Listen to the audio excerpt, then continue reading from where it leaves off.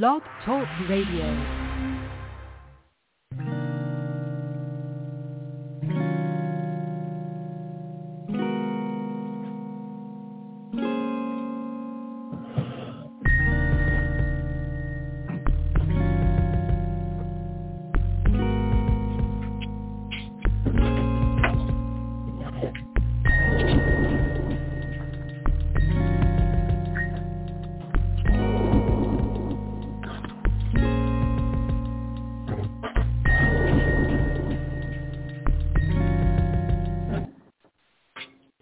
Well, good morning, and welcome to another episode of A Sound Heart Radio.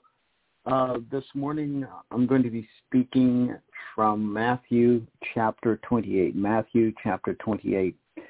And our subject is, of course, the person of Jesus and who he is in our lives. So I want to focus on the authority that has been given to him because of who he is and what he accomplished. He is the incarnate Lord of glory. And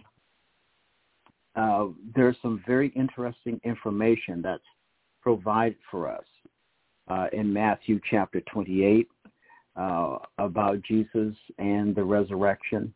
And so I want to begin there, and then I want to focus on his authority, his power, and then his power toward us that Paul talks about in his letter to the Ephesians. And so let us have a word of prayer, and then we'll begin our study for this morning. We do thank you, Heavenly Father, for this opportunity to study your word. We thank you for your many blessings in our lives. We thank you, Father, that you are protecting us and have protected us in the past from the methods, the fiendish methods of the enemy and his confederates. We thank you, Lord, that we are protected in Christ. And so we go forth with the understanding that if God is for us, who can be against us? We ask your blessing upon our study this morning in Jesus' name. Amen. So in Matthew chapter 28, I'm going to begin reading at verse 1. End of the Sabbath, as it began to dawn toward the first day of the week, came Mary Magdalene and the other Mary to the sepulchre. And behold, there was a great earthquake, for the angel of the Lord descended from heaven and came and rolled back the stone from the door and sat upon it. Now, please understand that there's a sentry here, and they're Roman guards, and they have been told to guard this particular sepulcher, this particular tomb. And then verse 3, his countenance or his face was like lightning. I can't even imagine what this means. And his raiment white as snow. And for fear of him, the keepers did shake and became as dead men. So let me go on. And the angel answered and said unto the women, fear ye not, for I know that ye seek Jesus, which was crucified. For he is not here. He is not here, for he is risen, as he said. Come see the place where the Lord lay. And go quickly and tell his disciples that he is risen from the dead. And behold, he goeth before you into Galilee. There you shall see him. Lo, I have told you. And they departed from the sepulchre with fear and great joy, and did run to bring his disciples word. And as they went to tell his disciples, behold, Jesus met them, saying, all hail. And they came and held him by the feet and worshipped him. Then said Jesus unto them, be not afraid. Go tell my brethren, and notice the language, go tell my brethren that they go into Galilee, and there they shall see me. Now when they were going, behold, some of the watch came into the city and showed unto the chief priests all the things that were done. And when they were assembled with the elders and had taken counsel, they gave large money unto the soldiers, saying, Say ye, his disciples came by night and stole him away while we slept. And if this comes to the governor's ears, that is Pilate, Pontius Pilate, we will persuade him and secure you. So they took the money. They took the money and did as they were taught. And this thing is commonly reported among the Jews until this day. So there's some very powerful truths that I want to focus on now. And I want to turn your attention back to verse 5. So the resurrection event was an event of power. And notice that there's in verse 2 there was a great earthquake, and this angel of the Lord descended out from heaven, and it was he who rolled back the stone from the door of the sepulcher, and then he sat on it. And so here, this is about triumph. And notice, it doesn't say that he rolled back the door, the stone door, to let Jesus out of the tomb. This was open for evidence to the disciples. There were the women who were gathered there first. Later, the men would receive their witness, but some did not want to believe because of what they had seen before. They remember the trial. They remember the false witnesses that were brought in. They remember that the Savior, there was the denial of Peter, and then there was the mockery by the soldiers' brow, a crown of thorns, and they gave him a reed scepter, and they robed him in purple. Now, notice that, and they blindfolded him and beat him with their fists, and so there was other things that they did, and he was whipped with a cat of nine tails. And they bowed in homage to him, and so in mockery. And here was Satan's glee, and he could get his human emissaries to be so abusive toward the Son of God. And thereafter, he was brought out, and he was nailed to a gibbet, and there were the Sicarii, two other individuals who were also crucified. And one even recognized that this man should not be treated in such a manner. Even a centurion had the same testimony of this man. Pilate's own wife came to him and said, "Have nothing to do with this man." And so, even though the Sanhedrin had brought in false witnesses that bore false testimony, or they were lying witnesses, here were the witnesses that God had provided. And these were real witnesses. They were character witnesses to the person of Jesus. And Jesus promised one of the dagger men who had been crucified with him, "This day you will be with me in paradise."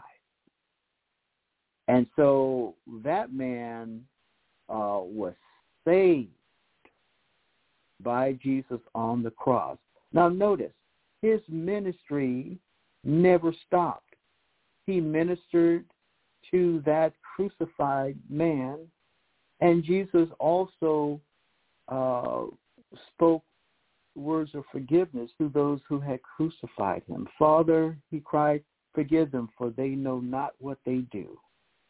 Luke, in Luke's account of the crucifixion scene, he talks about how those who had brutalized Jesus, they tried to brutalize his reputation and then his person, that they danced around the scene of the cross like children.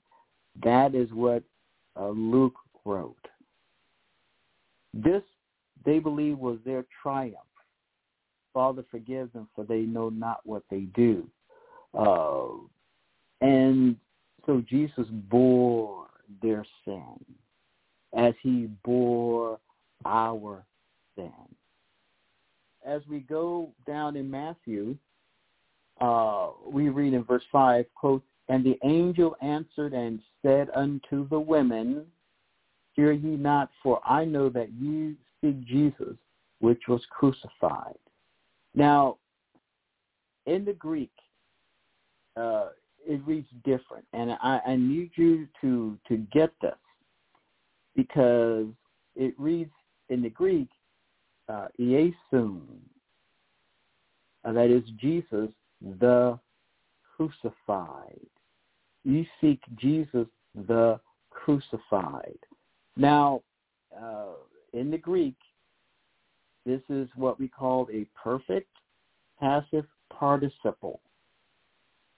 So, notice that from that point on into eternity, he is Jesus, the crucified. Now, we have the passive participle, which means that Jesus received the action of the verb. He was acted upon by an outside agency. In other words, this was allowed in the plan of God. This was allowed. He submitted himself to the will of the Father.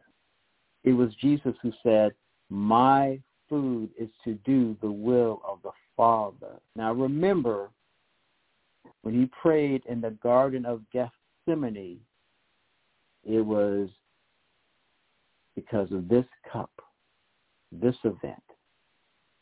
And he asked the Father if this cup could pass from him. But then he accepted the will of the Father. He submitted to the perfect will of God. He submitted himself to the plan of God. But notice, he prayed. And then after he prayed in Gethsemane, Judas showed up with the temple police, and Judas identified Jesus with a kiss. And so when the soldiers or the temple police went to arrest Jesus, they could not do it until the strategic timing of God. They would not be allowed to place their hands upon the pristine person of Jesus until that exact moment in God's timing. God is in control. When we say God is in control, this is what we mean. God is in control. We may not see or understand the entire plan of God, but from our perspective and the way God has worked in our lives in the past up to this present moment, you look back with Scripture-saturated eyes, you look back with a heart that has submitted to the will of God. You look back with a heart that is filled with the Spirit. You look back with a heart that presently is in fellowship with the Lord, and you say, and I can say, this is how I got over. This is how I made it over. This is how I made it through because of God. And so this is how you know that you are a disciple of the Lord. Later on in Paul's writings, he will write at length about suffering with Christ. Paul will write and live by this ethos. This is a major motif in his writings, suffering with Christ. Paul talks about being, that I may know him, and the power of his resurrection, that I may know him. Remember, it was Paul who stood and held the cloaks of those who stoned Stephen to death. And now that was Saul, and now Paul is here. He's on the other side, and he sees with divine understanding.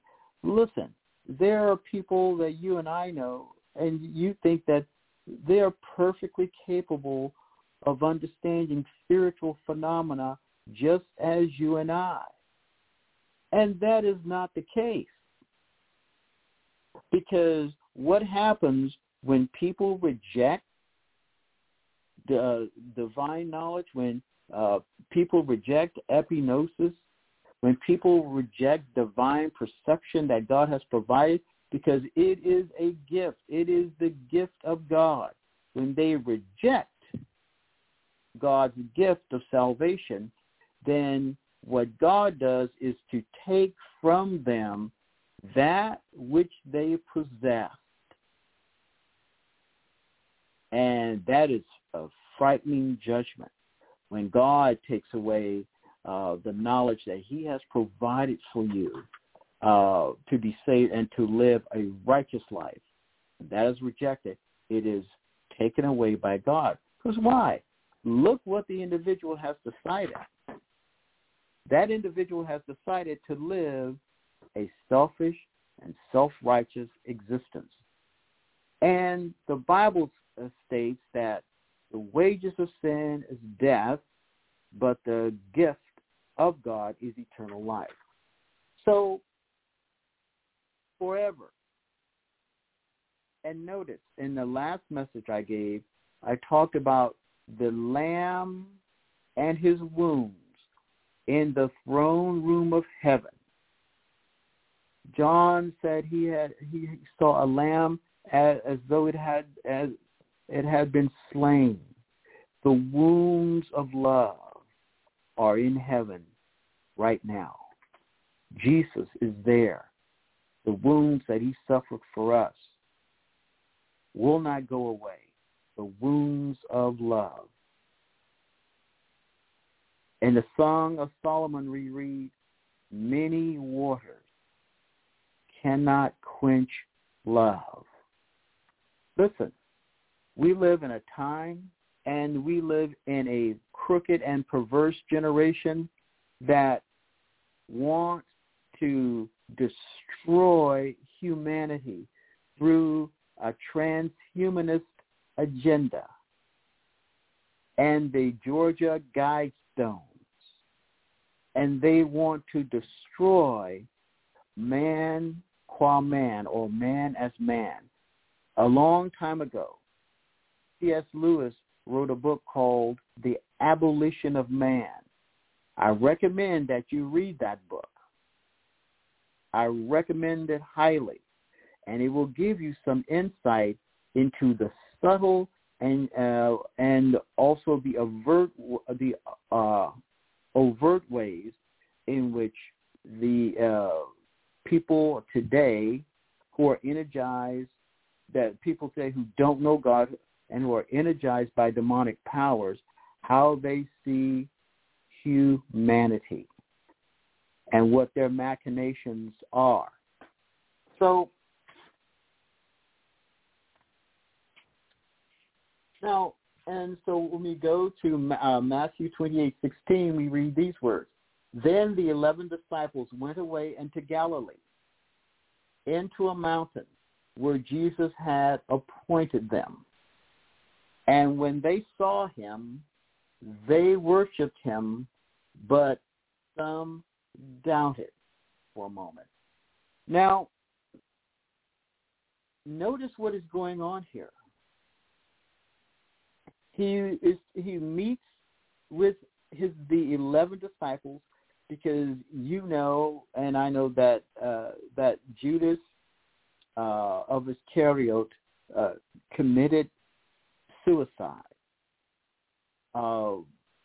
He had been recruited by the devil and used by the Sanhedrin Council to identify Jesus. We read in John's Gospel that when they were in that upper room, when the disciples were with Jesus in that upper room, we read the frightening words with regard to Judas, that Satan entered into him. Satan entered into him. Now, notice in this very dangerous place, the upper room was the most dangerous place one could be at this time. Jesus was with his own. Jesus was consoling his own. Jesus was in fellowship with his own.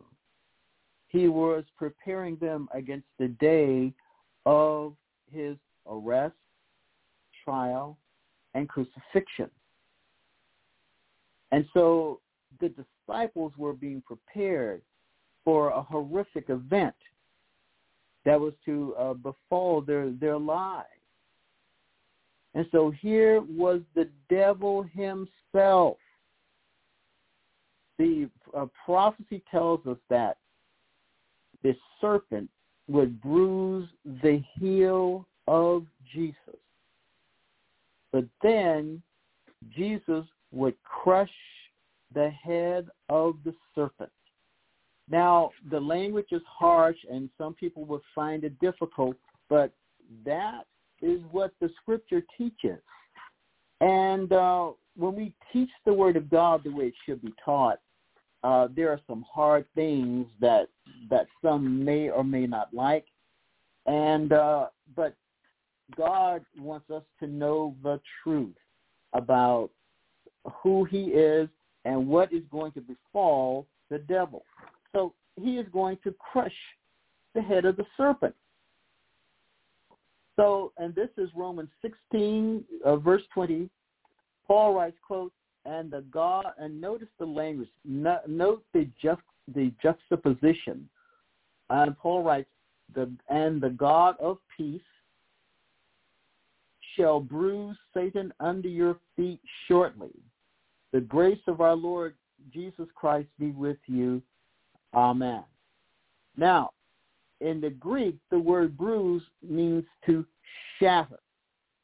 And the God of peace, the God who is characterized by peace, the God who is his essence or his nature is peace. That is undisturbed rest and tranquility. It is the very nature of God. It is an attribute of the divine essence. The God of peace shall shatter Satan under your feet. Now, we want to know why. One of the reasons why, big reasons why Satan opposes the saints as he does, is because he knows the future, as we know the future if our hearts are saturated with the truth of the Word. This is the end of Satan. He is to be shattered under the feet of the saints, whom he actively opposes because they are in Christ. They belong to Jesus. They are the bride of Christ. And so this is,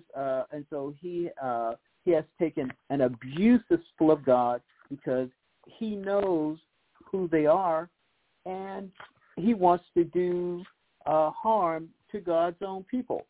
So in Revelation 12, John writes these words, quote, starting at verse 9, "And the great dragon was cast out, that old serpent called the devil and Satan, who deceiveth, or which deceiveth the whole world."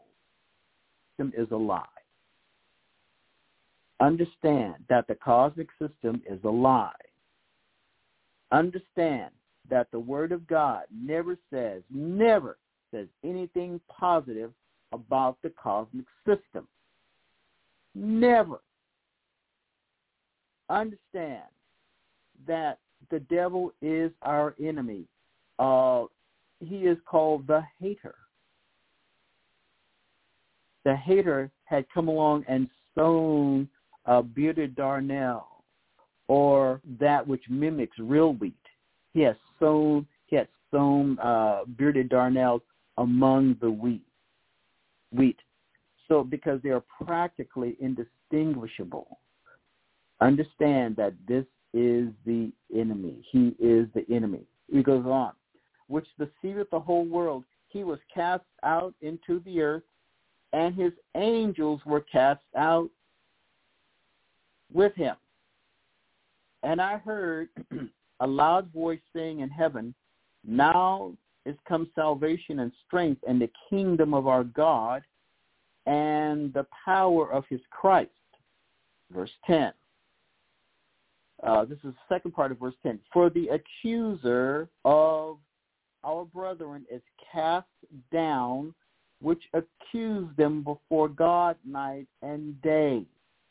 So, in verse 9, he is called the dragon. That is this invisible entity called the devil. He is called the dragon, the devil, and Satan. In verse 10, he is called the accuser of our brethren. In the Greek, the word for accuser is katagoron. He is called the katagoros, and which means the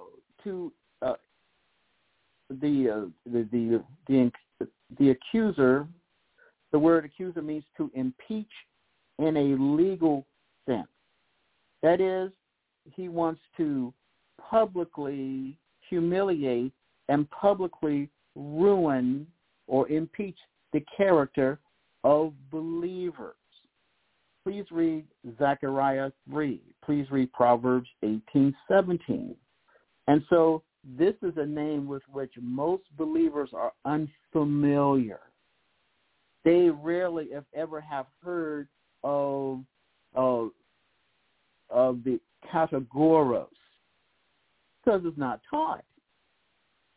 And then he is called a votary by Peter. That is, one who follows saints around, taking meticulous or noting with meticulousness, great meticulousness, their action, because he goes about as a roaring lion, seeking whom he may devour, or whom literally it reads, whom he may swallow down whole.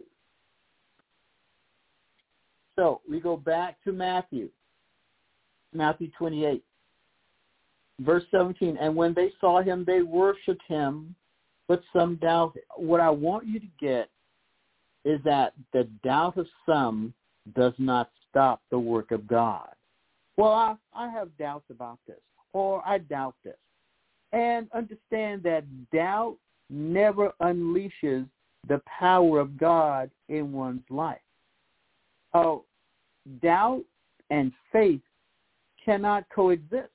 Either one has faith, which unleashes the power of God, or one is controlled or imprisoned by doubt.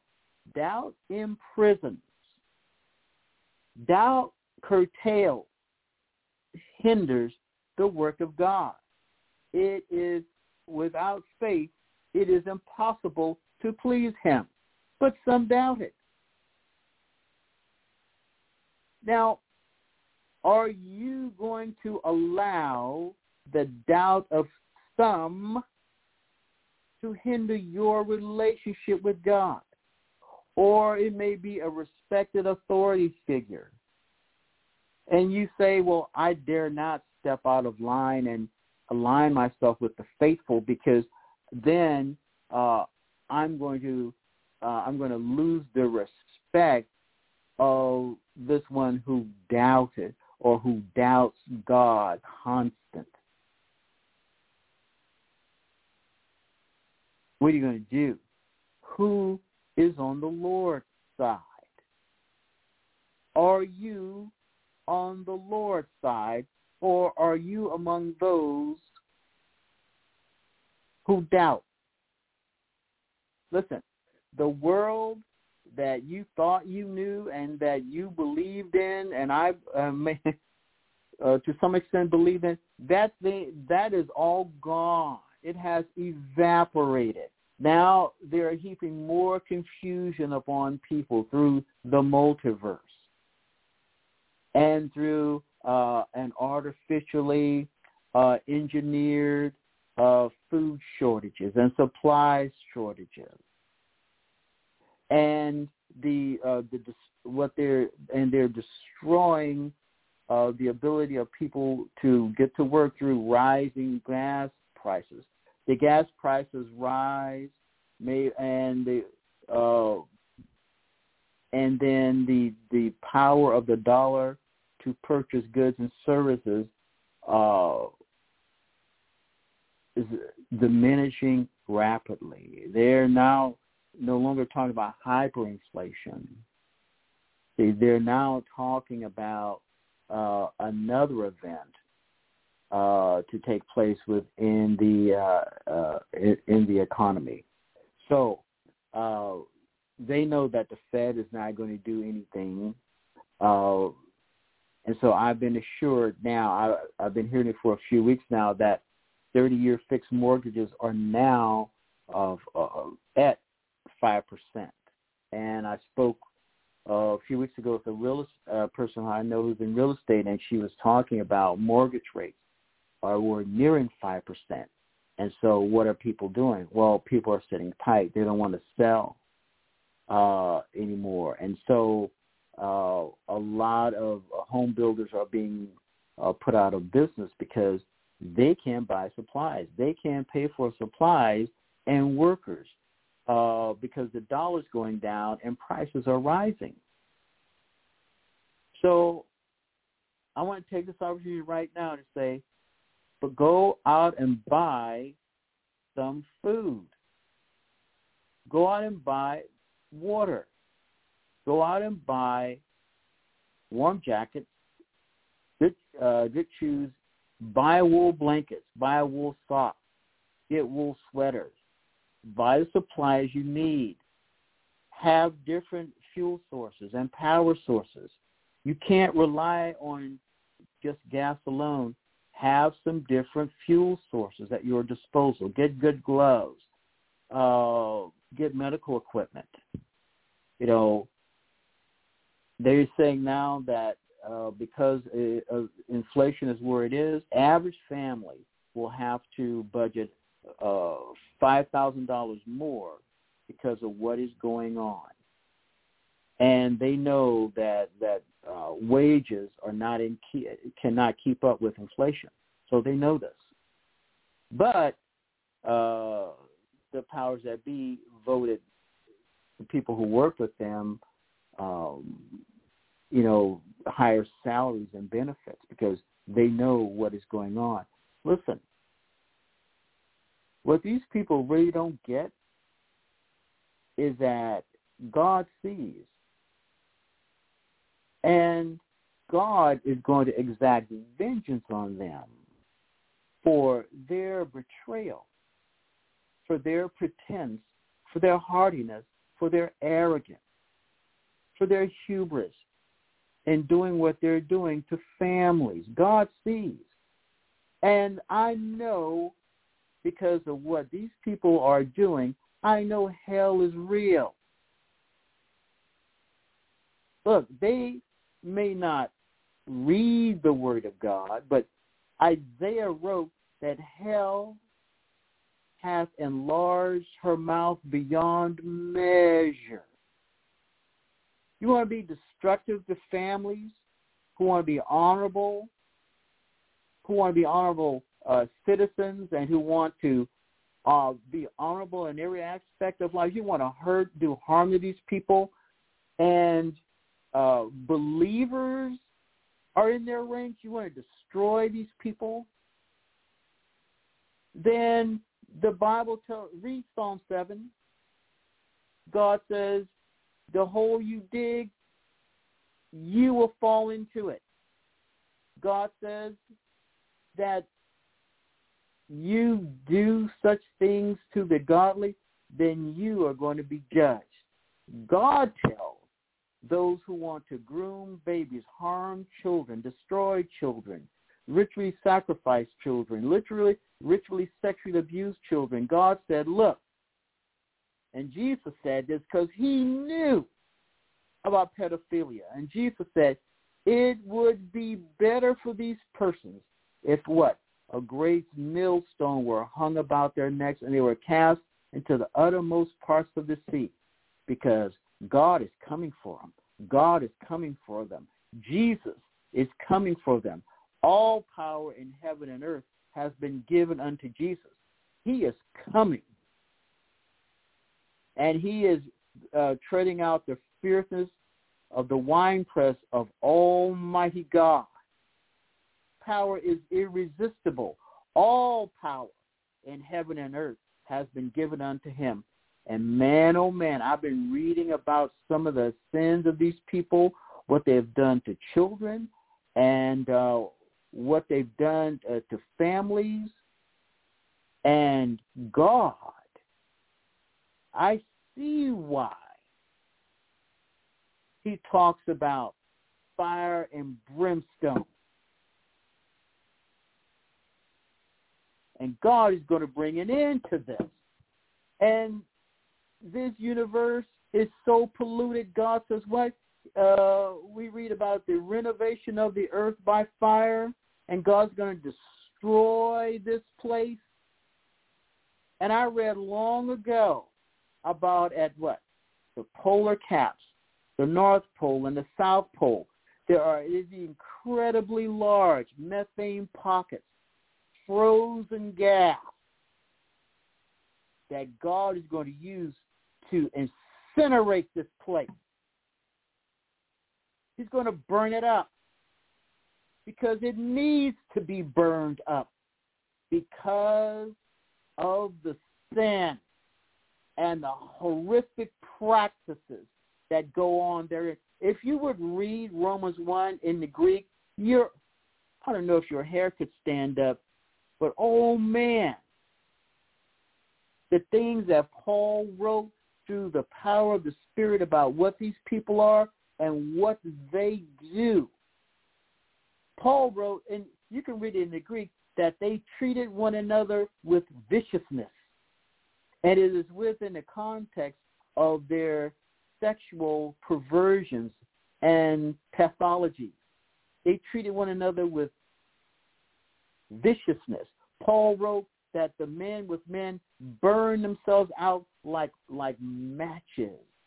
They burned them through their lustful patterns. They burned out. And how they left the use of the woman and just their unseemly acts. Why? How could he write with such accuracy about what is going on today? Because they were doing the same thing then. They were doing the same thing then. God is going to shatter the serpent under the feet of the saints. What we have in the Revelation, we have a courtroom scene in which the Father is seated on the throne, and we have the elders that are seated also in that room. And Jesus comes and he receives in chapter 5 the scroll or the biblion, and he begins the tribulation. Now, that is it. He begins the tribulation period, and I'm going to go into the book of Ezekiel in our next show, and I'm going to show you that each time a seal is opened, it is in line with the book of Ezekiel and with a being called a Zoa. A Zoa, Z-O-A. I'm going to talk about the Zoas and what God is doing. Look, saints, I want you prayed up. I want you strong. I want you to get tough. I want you to come out of this stupor. I want you to come out of this sleep hole of being comfortable. I want you to get tough in the Word. I want you to be prayed up. I want you to prepare. I want you to get tough with your thinking. How do you do that? Think Scripture. Stop listening to what these people say. You know they don't have your good at heart. You know they want to manipulate you. You know this. In your heart, get right with the Lord. And you're going to see some wonderful blessings come your way. When you seek you first the kingdom of God and his righteousness, and all these things will follow you. God is for you. God is on your side. Now, what needs to happen and what the enemy has carefully done to people, he's convinced people, listen carefully, not to be on their own side. When you're on your own side, what does that mean? Well, it means that you start listening to, exclusively listening to what God has to say to you. Start doing the things that are well-pleasing to God. Then you're going to see some changes in your life. I want you to see powerful changes. I want you to see substantive change. You can no longer afford to allow the thinking of the cosmic system to seep into your brain, seep into your soul. You have to excrete, you have to evacuate that stuff from your life. You are a soldier. We are soldiers of the cross. We have to put on the armor of God. We have to be ready. We have to be witnesses in the cosmic system. That's why God has left us here, that we may be witnesses to those who do not know him. You know who you are, and you know whose you are. Now is the time to live like it. Good morning. My name is Dr. Josiah Rich, and God bless you.